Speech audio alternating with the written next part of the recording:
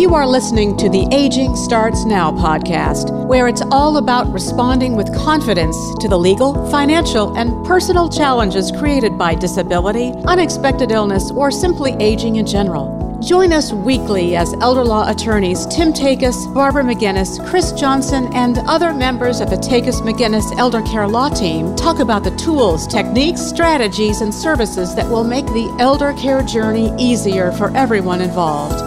Get ready, because aging starts now. Hi, everyone. Welcome to episode number 49 of Aging Starts Now. I'm your host, Tim Takis, and today we're talking about caregiving in the workplace. How do families balance work and caring for an elderly loved one? Joining us in the conversation is our own Deborah King, an elder care coordinator here at Takis McGinnis Elder Care Law. Welcome, Deborah. Good morning, Tim. How are you? Good, thank you. So let's just jump right in on this. What's the problem here?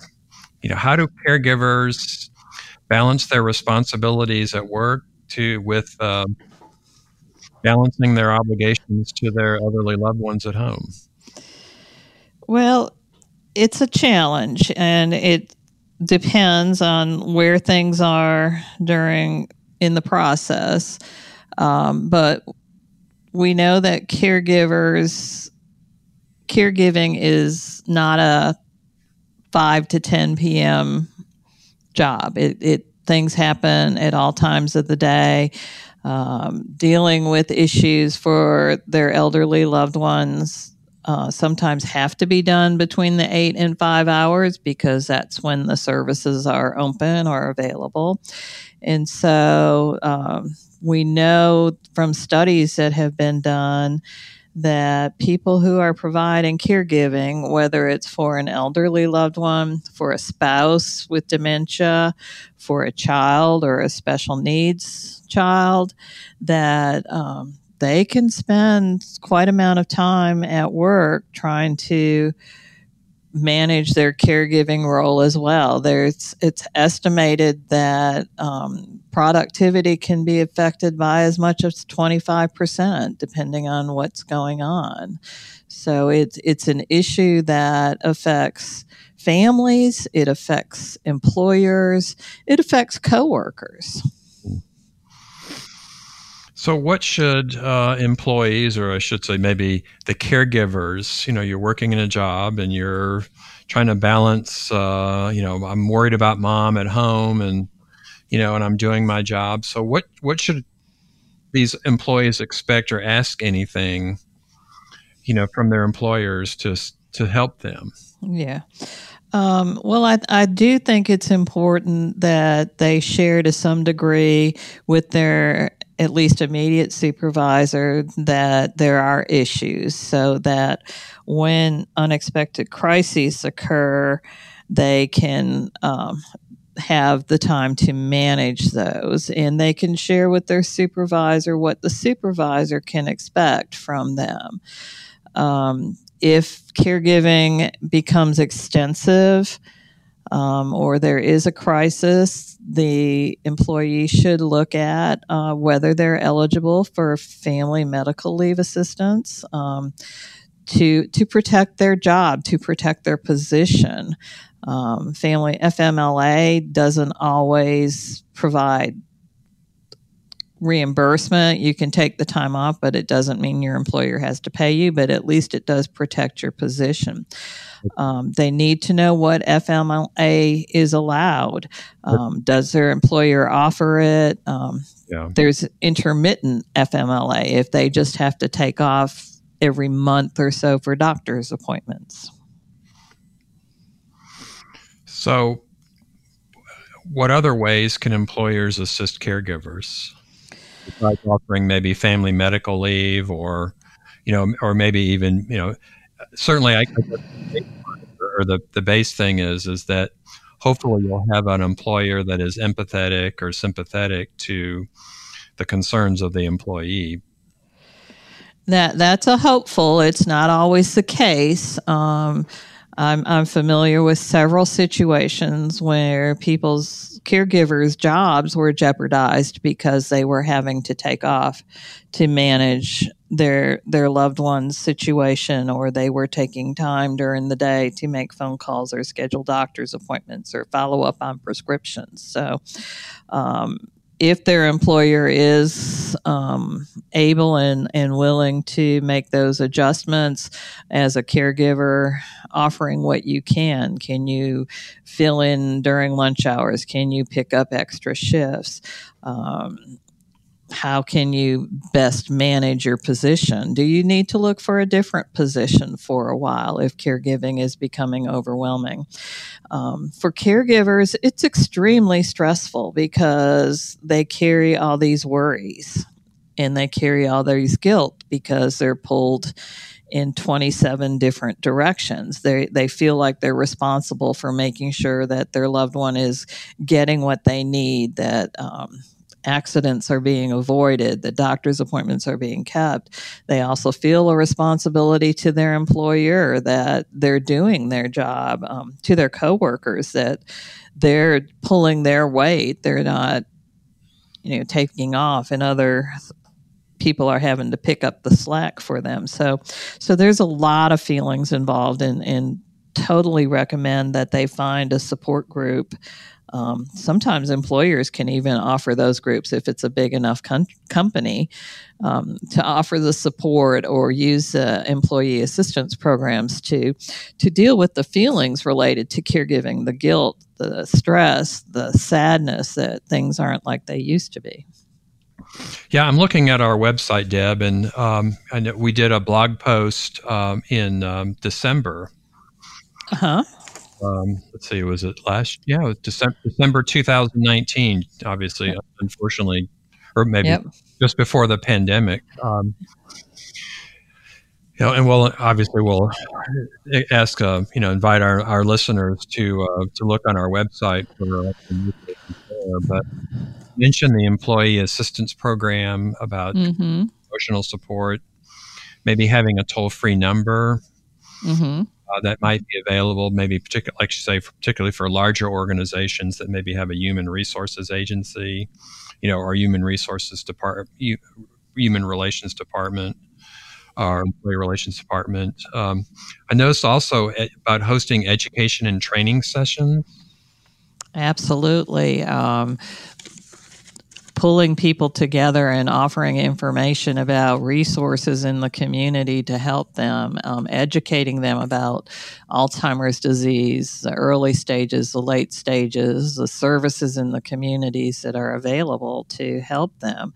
I know I've done several of those for a number of organizations in the area, and they're always well received.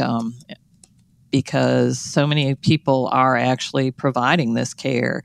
Maybe their coworkers don't even know that, but just to know what resources are out there, that there's support services, there's financial services, there's healthcare aid services, placement services that are available to help them.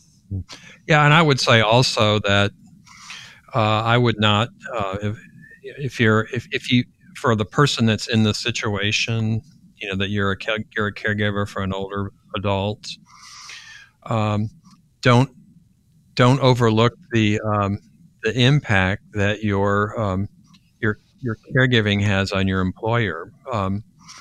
If you're a good employee, and your employer has let's say a larger employer, and it's has a large human relations department, they want you, employers want you to be successful in your job, and being successful in your job also means that that if you have crises or concerns at home, they want to make sure that that you have the resources available so that you can continue to be a good employee. So I'm seeing here, like some of the ones that some of the tips that we have is offering pamphlets, books, and other information sources on site that people can bring home to read. If you're a large, if you're in a large company, you're not likely to be the only person that is a caregiver for an older adult.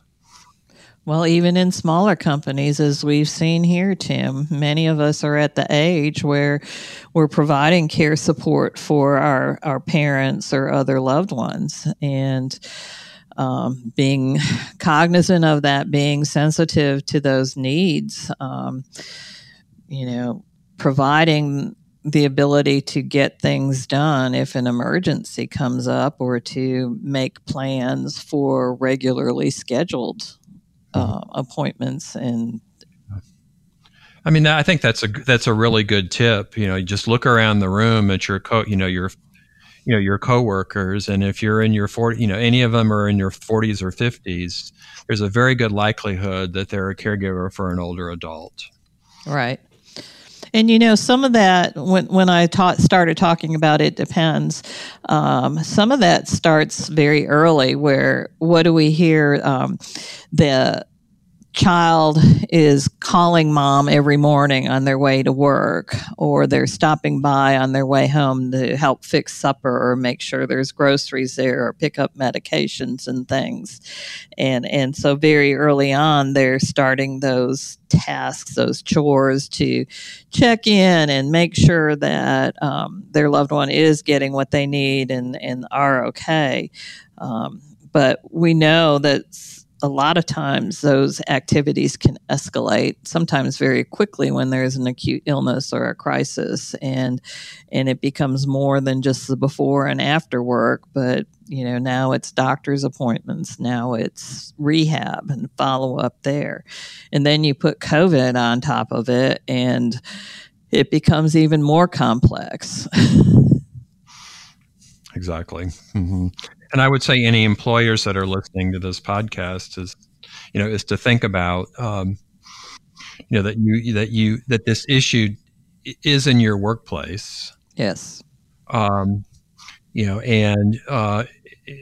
hopefully you're a good employer, and what you want to be is you want to be out in front of it and not always reacting to it. Right. So consider, offering, I think Deb, you mentioned opportunities for your employees to have time off if they need it, to have maybe some support groups or education and training sessions. Flexible work hours if they need it. Maybe they need to come in a little late to manage a doctor's appointment, or maybe they need to work through lunch so they can leave early to get home to swap out care. But I think employers just recognizing how significant this is. I mean, the statistics indicate that there's 65 million people in this country that are providing care in one way or another to a family member. So that's a lot of people. That is a lot of people. So what resources are out there that are available to working caregivers? Who can they reach out to for help? Well, there's a lot of online support, and sometimes that's the easiest because they don't have time to go to support groups, but there's a lot of information online. You want to make sure that it's good, solid information. A lot of it is related to a disease process. So if you have arthritis, if your loved one has Alzheimer's or a dementia disease, if they have Parkinson's disease, those associations have a lot of resources, not just for the person dealing with the illness, but for the caregivers. Educating yourself about the disease process so you kind of know what to expect. Becoming familiar with the resources in the community. Knowing who's providing care, who's providing good care. And figuring out how to get that. There's care managers in the community. There's placement services if it gets to that point. So using the internet, finding people, finding your church. A lot of times churches are reaching out and identifying and helping caregivers. So that that may be a source of support and information. Yeah, I was just thinking about, we've been recently contacted by a family that's in a rural area, and I was thinking about, that they don't have a lot of necessarily services, meaning paid services. You're not going to find a lot of geriatric care managers that are in the, the middle of nowhere in Tennessee, but there are, as you mentioned, there are churches, there are other organizations, there are community centers, and all of those, that if you just start, getting out of, getting out there, and reaching out and asking for help, and you're likely to find it. Especially in rural areas, but metro areas as well. There's the Area Agency for Aging and Disability, what we short called AAAD, but it's the Area Agency on Aging and Disability is a federally funded program that covers all regions and all areas. Typically, there's a regional office that they cover an area. There's a Middle Tennessee office. There's a Cumberland office. And contacting those for your loved ones to find out. Sometimes they're the repository for the services or the resources, and they certainly have very knowledgeable people in those agencies, and they often will be the ones to provide the information and referrals and resources to people. Yeah, and we haven't even touched on right now in this podcast because there's so much, even things like adult day services. I mean, we have people that have. I think we may have done podcasts on this before where we've had people that, mom and dad, they drop them off at an adult day services and they spend the day there, or their loved one does. And, they come back and they pick them up at home. Does it cost money? In some cases, it does. But there's resources out there as well that can help cover that cost. So finding out those agencies would know what the resources are. And I think that's an important key for caregivers is to know you're not in this alone and to reach out for help. As you said, before you need it, know who your support services are. We're always worried about the caregivers because what if something happens to the person who's responsible for providing care? The whole building falls apart. So building that network around you, that there's other people that can step in if they need to. You're not in this alone. There's services out there that you can reach out to help in the event of a crisis or an emergency. Yeah. And of course, we are in the middle of a pandemic, or at some point in this. I shouldn't say the middle because who knows where we are. Yeah. We just know, we've had it, we've just been in this since March of 2020. So, right. And here we are, January 2021. Yeah, exactly. And, it may be a challenge, but there's still help out there. So, all right. I think that's it. Deb, thanks for joining us in our conversation about caregiving in the workplace. And for all of you out there, please tune in next week for another episode of Aging Starts Now. Thank you. Thank you for listening to the Aging Starts Now podcast. For more information about today's show, visit tn-elderlaw.com, click on the Free Resources tab, and then click on Aging Starts Now. You'll find the show notes there. And while you're at it, why not check out all the free resources available at tn-elderlaw.com? Document downloads, the Takis McGinnis blog, educational videos, informative articles, helpful links, a TV show, and more. It's all there, free for the taking. If you enjoy listening to the Aging Starts Now podcast, please subscribe, rate the show, or leave us a review. It's easy to do on whatever app you use to listen. We would love your feedback on the show. Aging Starts Now. We'll be back next week with more candid discussions about challenges created by aging, disability, and unexpected illness.